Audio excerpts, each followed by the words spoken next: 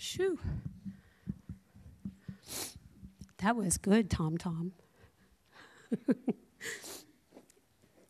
Did I do something wrong? Oh, he's fixing lights. All right, I have a couple disclaimers to start. So I am not the pastor. I am the pastor's wife. So welcome to our church. For those of you on Facebook that aren't used to seeing me, surprise. So I lead an amazing group of women here, and it's not just our church, but it's also women from other churches and in the community, friends of ours that are here. And we learn in different seasons the word that the Lord is trying to give us for that time. And I'm telling you, I was telling Pastor this last one, I was like, Lord, I don't know what season we're in. We're just coming out of COVID. There's just so much going on in our life, and I really am diligent about praying and making sure that we get the right thing for the right time. And I passed by this study. It's Breathe by Priscilla Shirer, and if you don't know who she is, she's amazing, a great Bible teacher.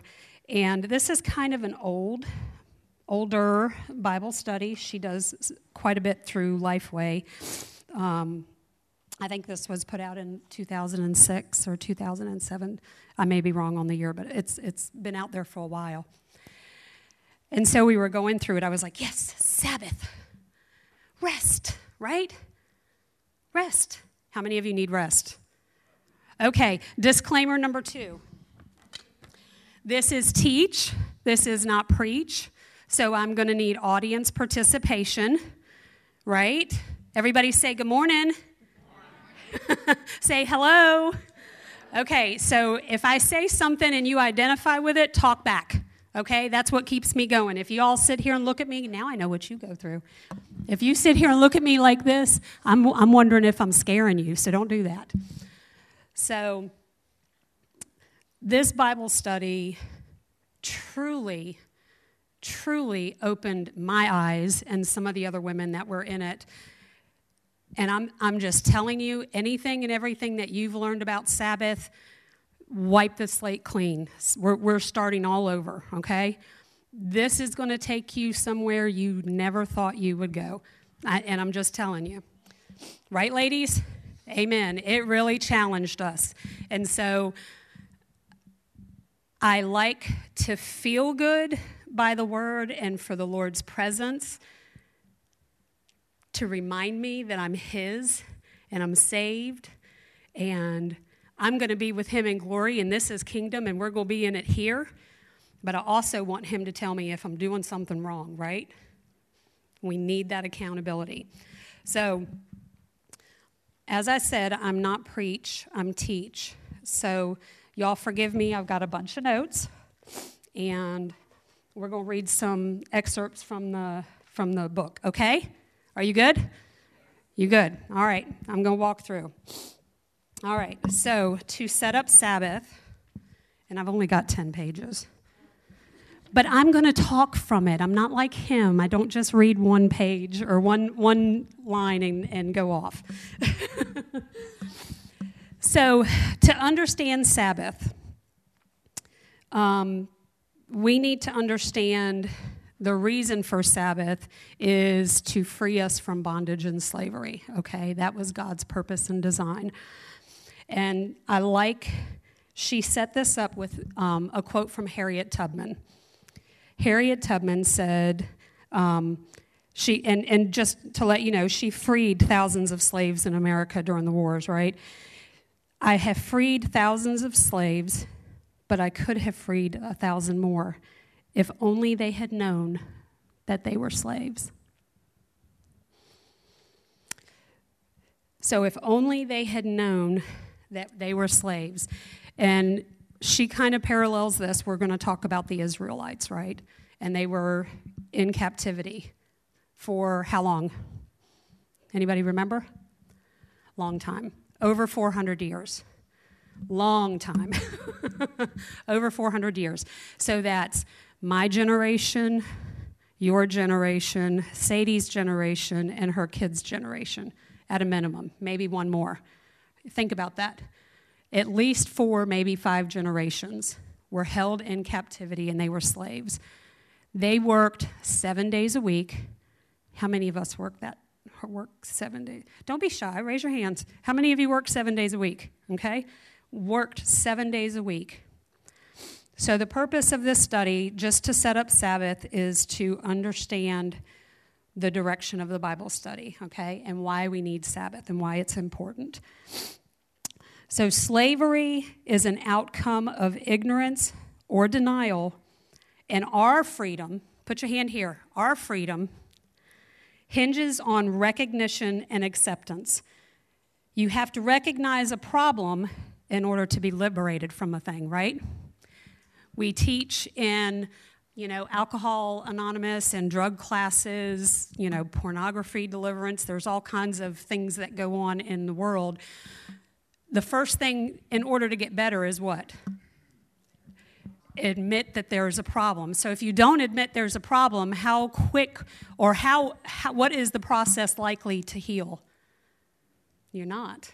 So the key is accepting that you have a problem. So just remember that, okay? Denying our flesh and admitting that we are slaves to tasks. How many of us are taskmasters? Yes, I'm looking at you. Slave to taskmasters. I want you to think about it from the time that you get up in the morning, gushing through your brain. I know you can relate to this. How many things you have to do throughout the day, and you're playing it through your mind. I have to get kids. I have to go to school or drop them off at school. I have to get groceries. I have to clean the house. I've got to go to work. The boss wants this paper. We've got to get this job done. All day long. A slave to task.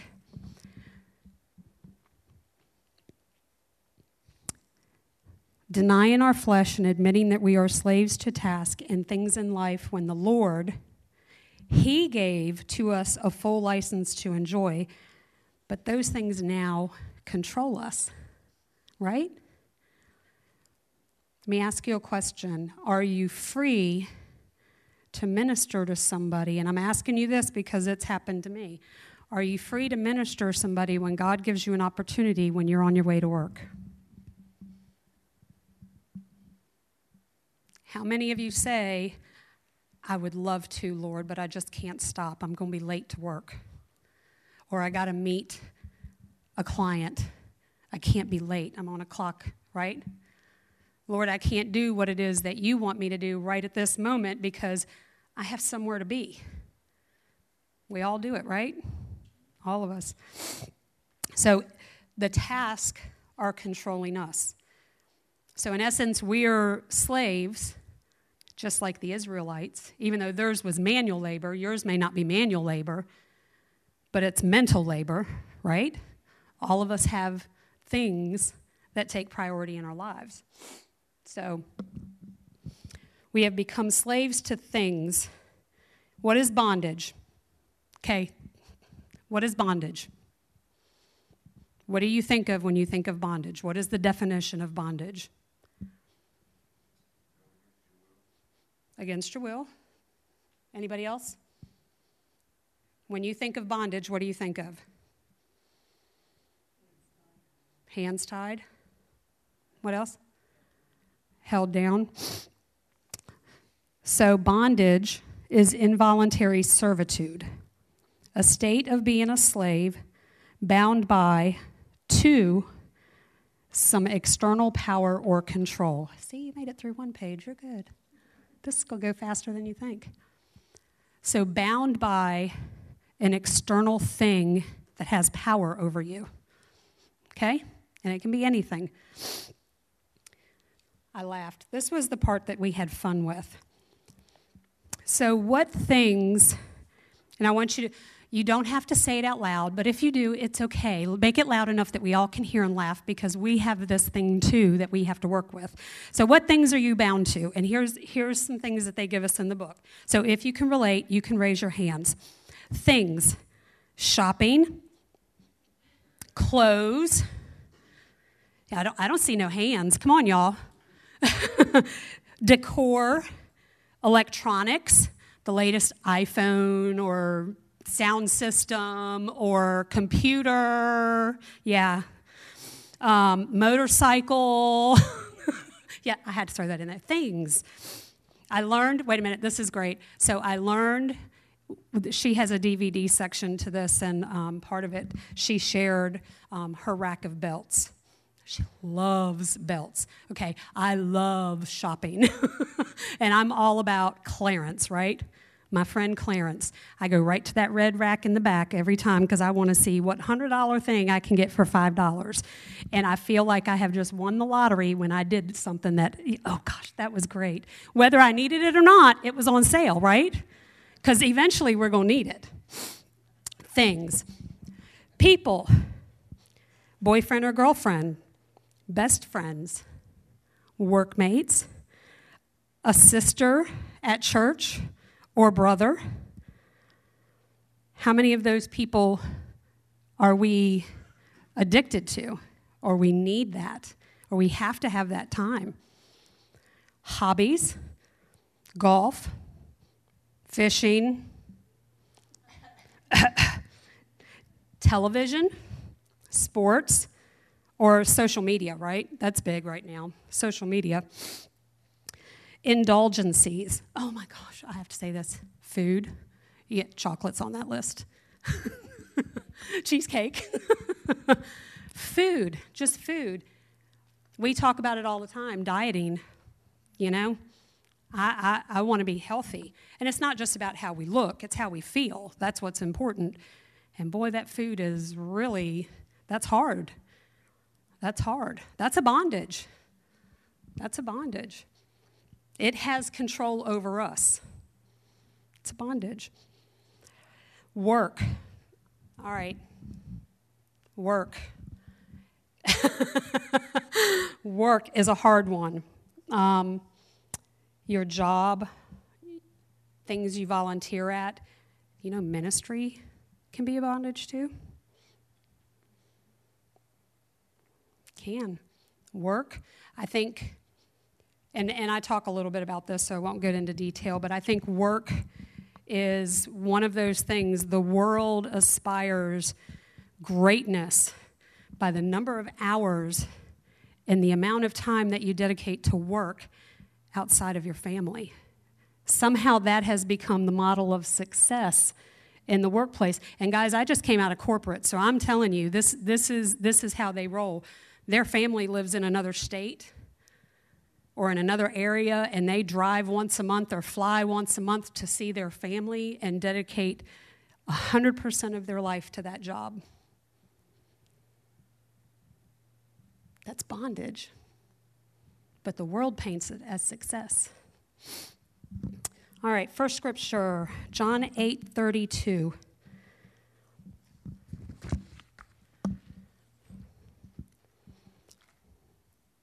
It says, "You will know the truth, and the truth shall make you free." John 8 begins with the story of the teachers in law and the Pharisees bringing a woman caught in adultery. Y'all remember that story? Yep, we often talk about that. How do they know she was caught in the act of adultery? Who was watching? Right? So all the people had gathered around to stone her because the law was she got death, right? Let any of us, this is Jesus, and I'm sorry I'm going off the scripture. Let any one of you who is without sin, Jesus said, be the first to throw a stone at her. People began disbanding from the group while only Jesus remained. He asked the woman if anyone had condemned her yet. And when she says no, he tells her to go now and leave your life of sin. This led to a dispute of who Jesus actually was. In John 8:31 and 32, Jesus said to those who believed him, "You are truly my disciples if you remain faithful to my teachings, and you will know the truth, and the truth will set you free." So that's accountability, okay? when you know the truth, you're accountable to the actions that you take to make the word in your life right. Make sense? Okay. So Sabbath. What do you think, page 2, what do you think when you hear Sabbath? And I want to hear from some of you. What do you think of when you think of Sabbath? Sunday? Yeah. Sleep? Take a nap. What else? What do you think of when you hear rest? Anybody else? Sabbath? Now, how many of you, I know in my house, when I was growing up, because we were not in church, Sunday meant work. Sunday meant you didn't go to your paid job, but we cleaned the house, we did laundry, we mowed the yard, we took care of everything at the house, right? That was what it meant for us. Sunday meant work. We were up at 7 a.m. All right, I threw this in. I figured you'd like this. The word for Sabbath in Hebrew is Shabbat. Shabbat means to cease. I want you to say this, Shabbat. Shabbat means to cease, to stop, to pause, or come to an end. Okay? Cease, stop, pause, or come to an end. You think you got that? You'll remember that, right? Shabbat. Say it one more time. Cease, stop, pause, or come to a stop, or to an end, sorry. So first talk of Sabbath is in Genesis 2:2. You got it, Taman?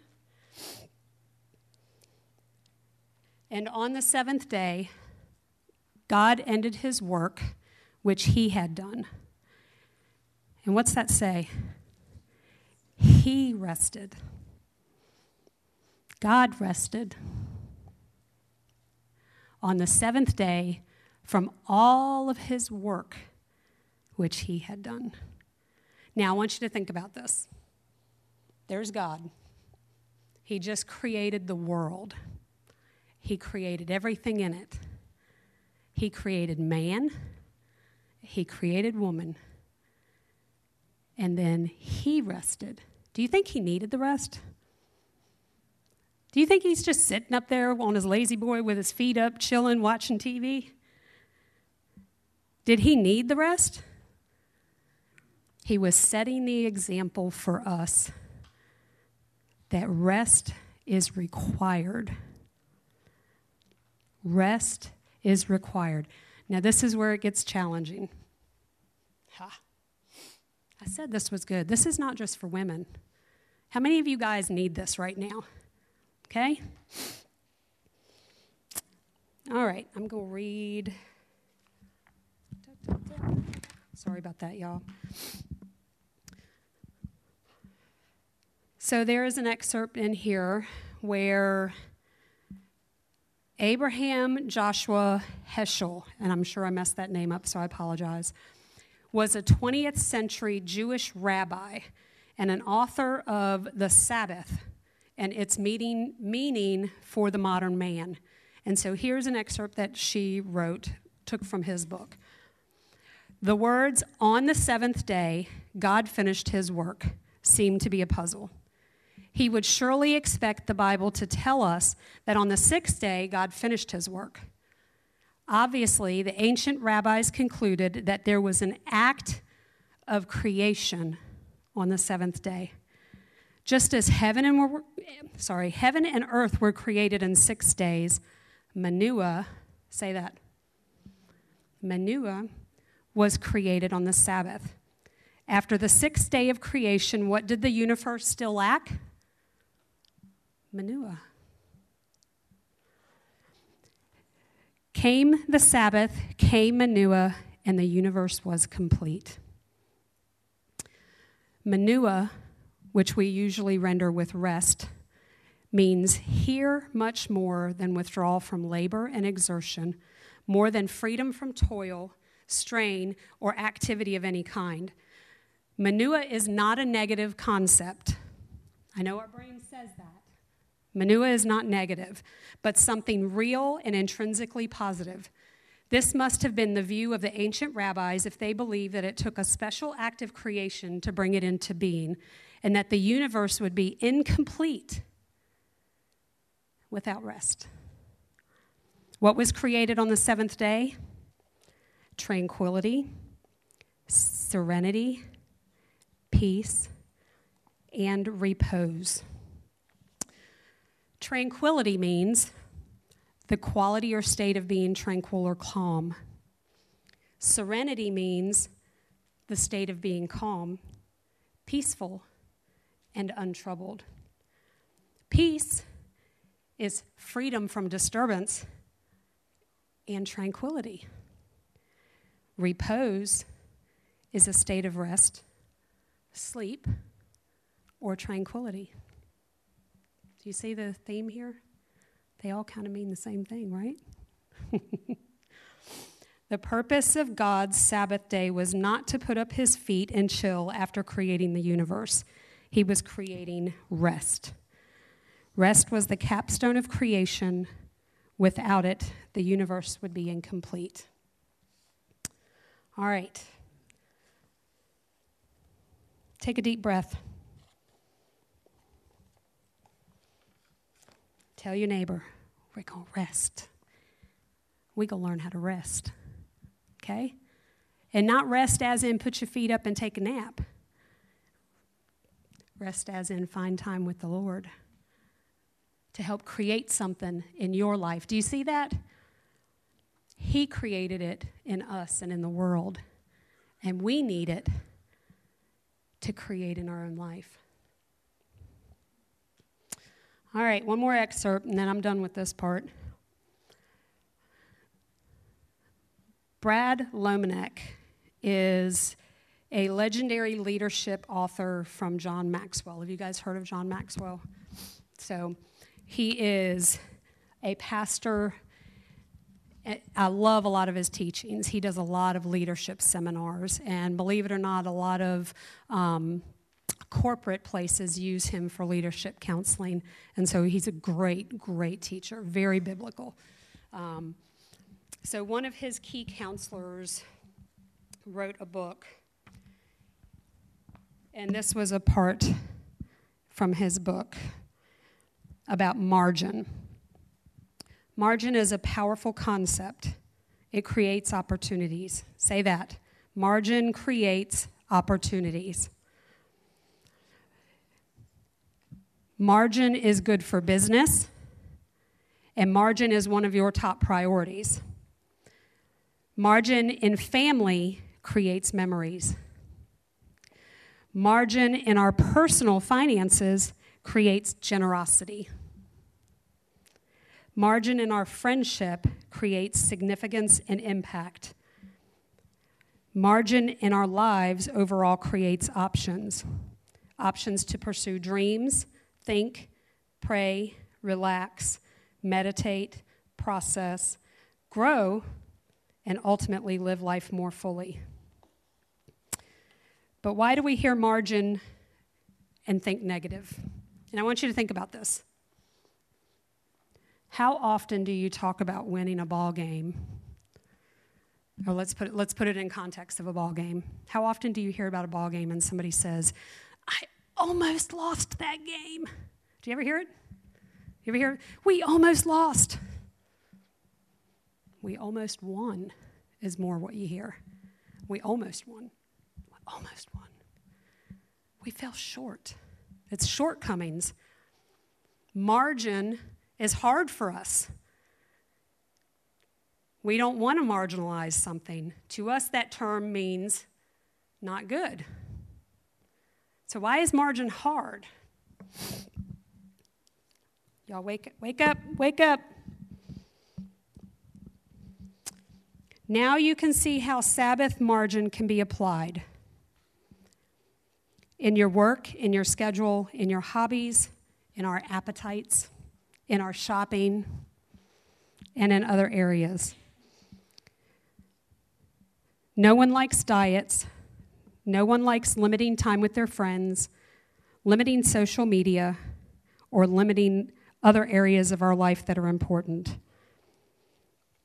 When we neglect time to create peace, tranquility, serenity, and repose in our lives, we limit Christ and miss out on some of God's blessings. But did you know we also make God angry? Tuck your toes in. This is the part that was hard. We make God angry. Jeremiah 25:7.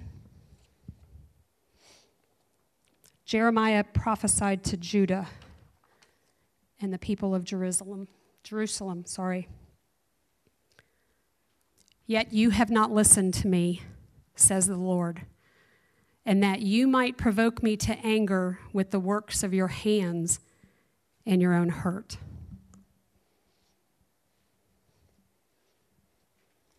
So I want you to think about this. When we're not obedient to God's word and something God did as a purpose of creation, rest, when we're not in obedience, we're making God angry, right?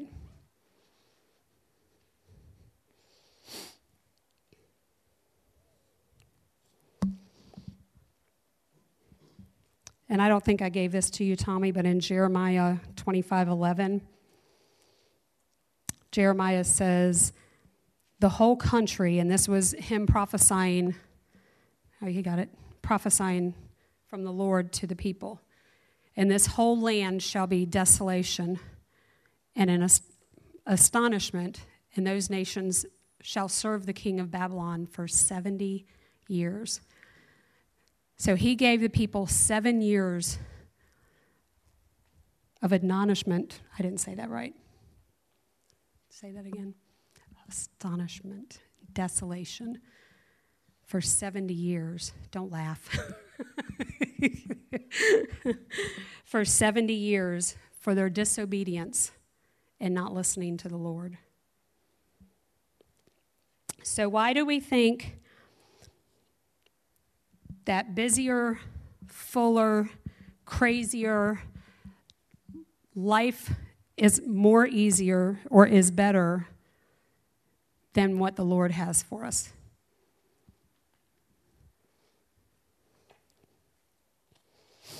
Maybe we think we can't afford margin. Do you say? Do you think we can't afford to slow down and rest?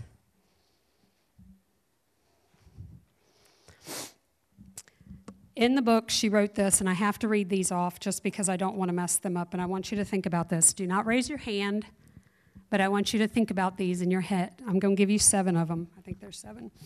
7 reasons why we can't afford margin in our life. You ready? A full life brings us a sense of significance, security, or worth.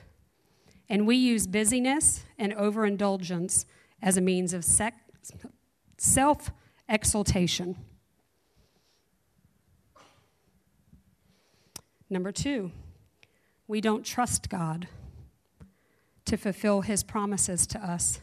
So we play God, falsely believing that we need to provide, finish, do, control, or hoard.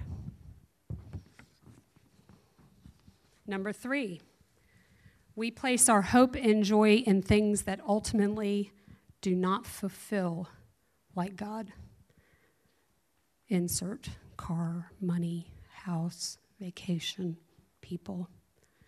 Whatever your thing is, insert there. Number 4, we fear what others will say if we aren't keeping pace with anyone else or don't seem to be keeping up with the Joneses, right?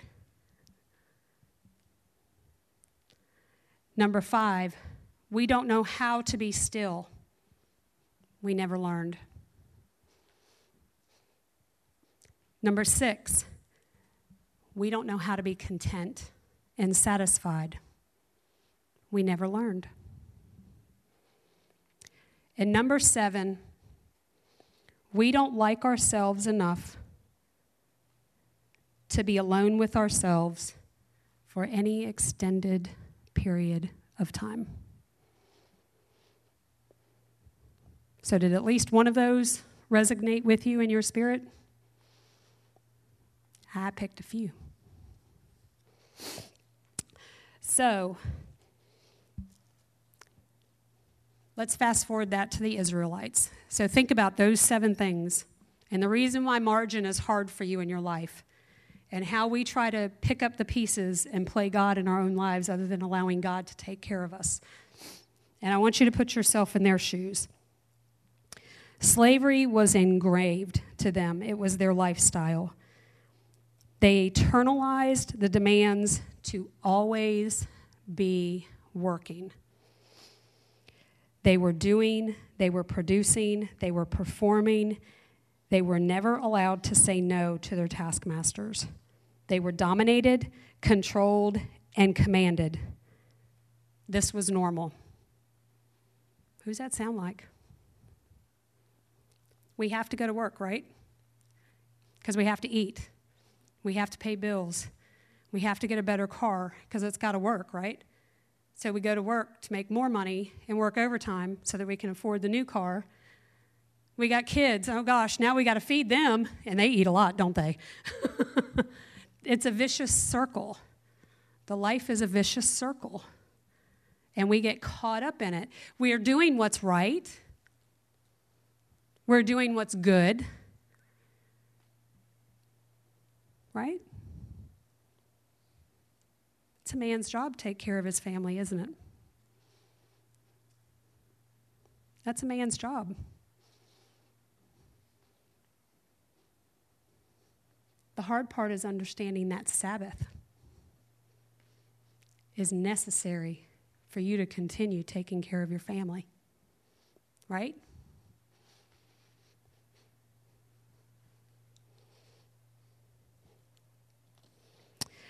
God knew and understood that freedom would be a new concept to them, and they would revert to bondage out of nature. Slavery had become comfortable to them. Freedom was not possible in their minds. Say, it's all about your mindset. Oh, that was not good. Say it again. It's all about your mindset. That's right. Thank you. Mindset is where we make changes, slave or free.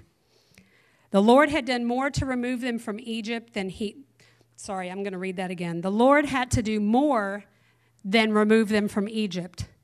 He had to remove Egypt from them, right? In order for them to experience true freedom, they needed to practice the discipline of freedom. And they had to create a new habit. Now, I threw this in there because I thought this was just cool. So I started Googling how to create habits. And everybody has their own idea. How long do you think you have to do something before it becomes a habit?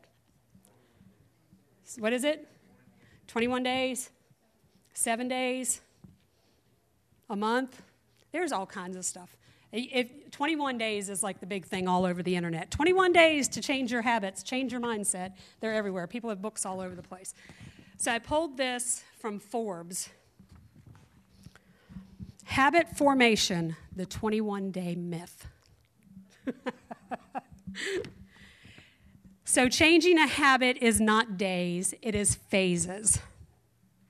This is... The article was written by Jason Selk, but he quoted Tom Bartrow, who has successfully started advanced training for Edward Jones and has since become a highly sought-after business coach, developed the following model of what habit formation really looks like. So just think about this in your life when you're trying to change your habits to do something different and change your mind. So first phase, the honeymoon. We say that to married couples all the time, don't we? This is the honeymoon phase. You've been married for a year or two. Everything's great. This phase of habit formation is characterized by the feeling of, this is easy. Have you caught yourself saying that? I got this. This is easy. Phase 2 is the fight through. Inspiration fades and reality sets in. Who is this that I just married? Right? What was I thinking?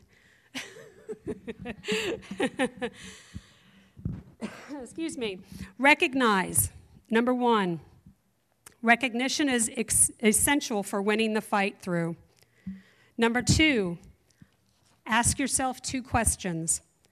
How will I feel if I do this? And how will I feel if I don't? Number 3, life projection. If the above 2 techniques haven't moved you to action, then imagine in great detail how your life will be in 5 years if you do not begin making these changes now. Phase 3, second nature. Entering second nature is often described by the feelings of getting in the groove. Once in second nature, the following are 3 common interruptions that will send a person back to the fight through. So this is life, right?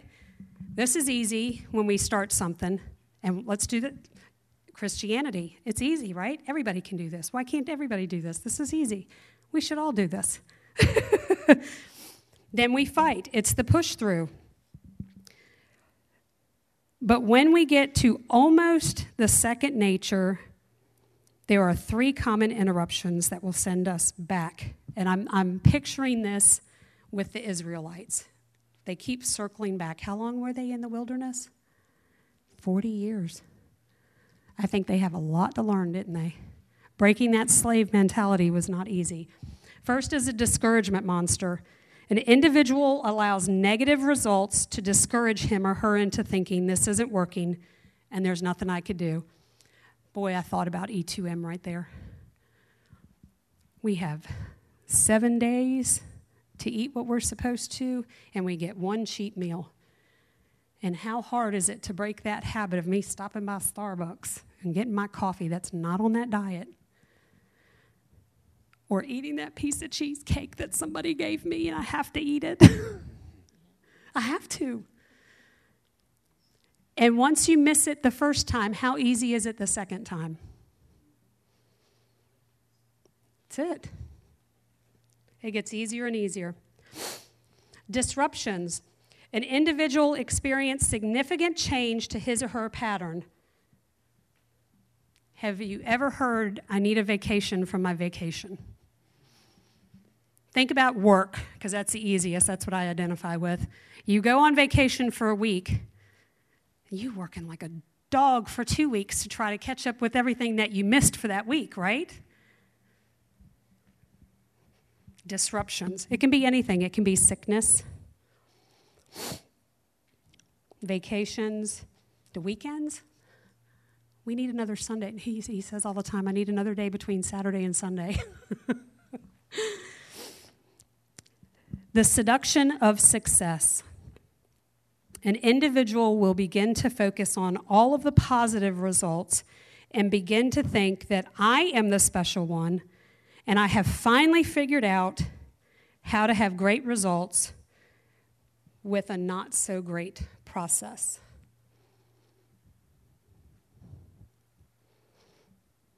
And we fall. And we go right back into the circle and kick ourselves and try to start all over again.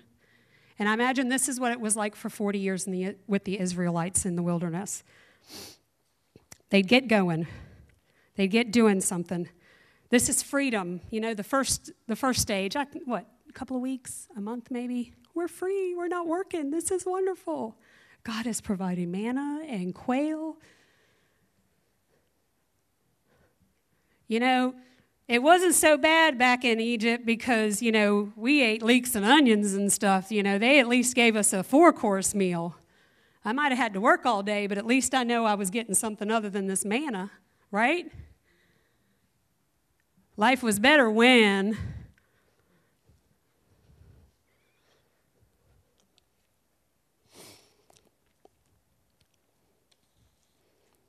If a person experiences an interruption that sends him or her back to the fight-through, winning 2 or 3 fight-throughs will finally bring them back to second nature. Most people want positive habits to be as easy as brushing their teeth. Is that us? We want to create a new habit and think that we got this. We got it licked, right? Great habits are formed daily. So with the Israelites, move your brain back to the Israelites. Exodus 16:23.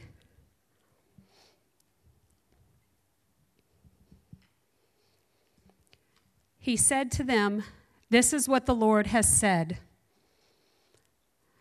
Tomorrow is a Sabbath rest, a holy Sabbath to the Lord. Bake what you will bake today, and boil what you will boil, and lay up for yourself all that remains to be kept until morning."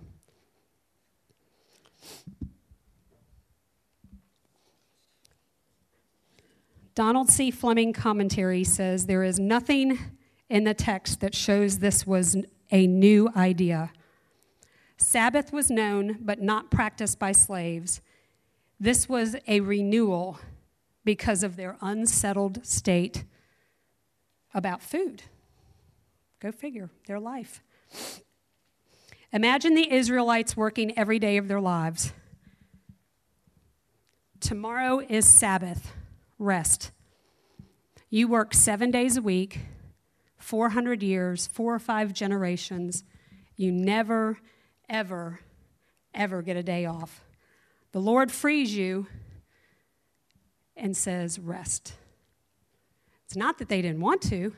They didn't know how to, right?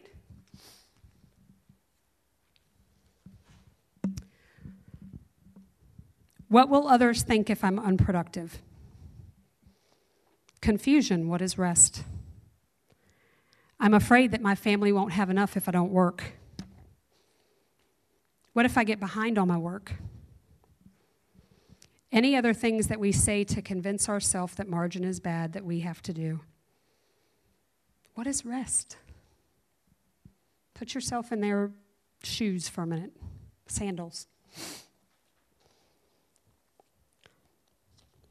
Galatians 5:1.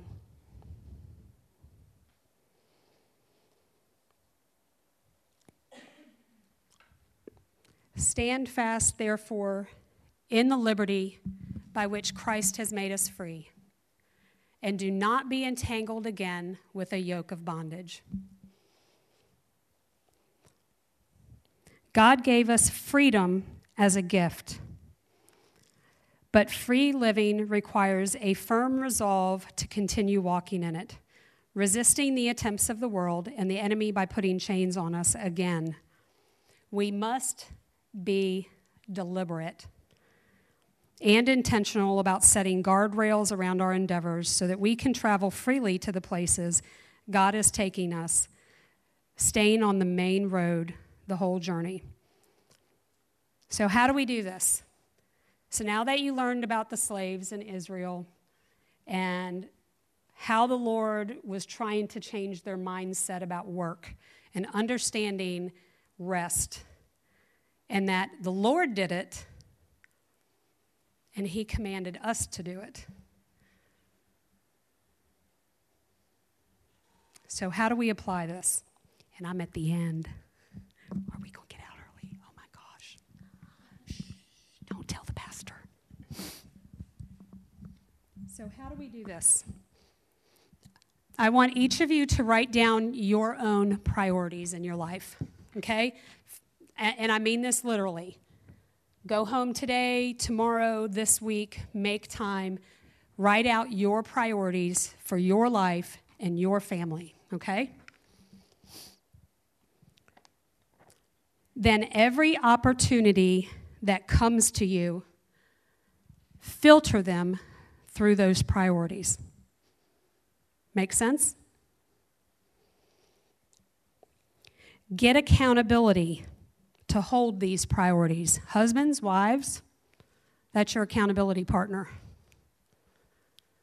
If you're not married, you got a friend, a godly friend, that's going to help tell you the truth and keep you accountable.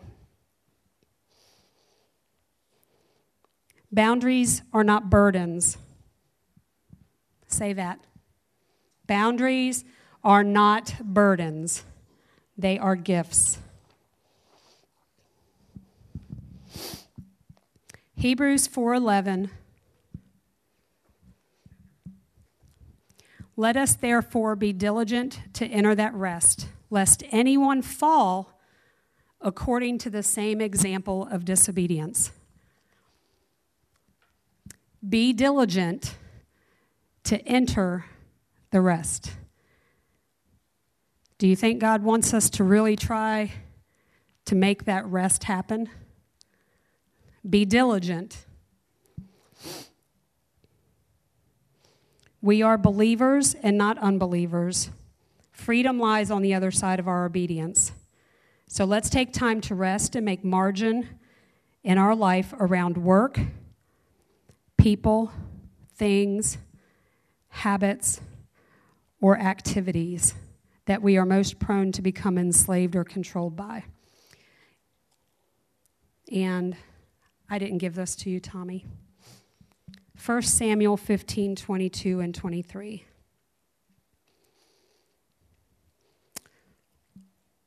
This was Samuel talking to Saul as he was king. Has the Lord as great delight in burnt offerings and sacrifices, as in obeying the voice of the Lord? Behold, to obey is better than sacrifice, and to listen than the fat of rams. For rebellion is as sin of divination, and presumption is as iniquity and idolatry. Because you have rejected the word of the Lord, he has also rejected you from being king. Obedience is better than sacrifice.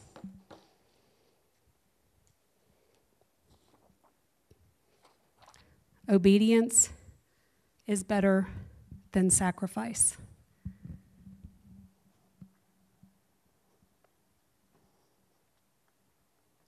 The hardest part is setting margin in our life and making those things that are priorities, priority, and keeping them that way. Hello, it's the Lord calling. He said it's time to go. That's all right.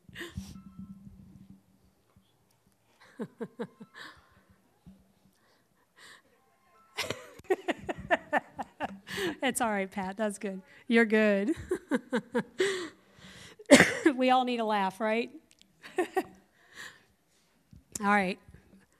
So write down your priorities. This is the first part. Make sure you and your accountability partner know what's important in life to both of you, not just you. Hold each other accountable to that. Filter everything that you do through your accountability partner and those list of priorities. Start with margin, godly margin in your life. Set time for rest. I know it's hard, but God did it, right? I challenge you to think that in this life that we hustle and we bustle and we work our toenails off, that we're missing a component that God desires for us to have because we're too busy and we can't see it.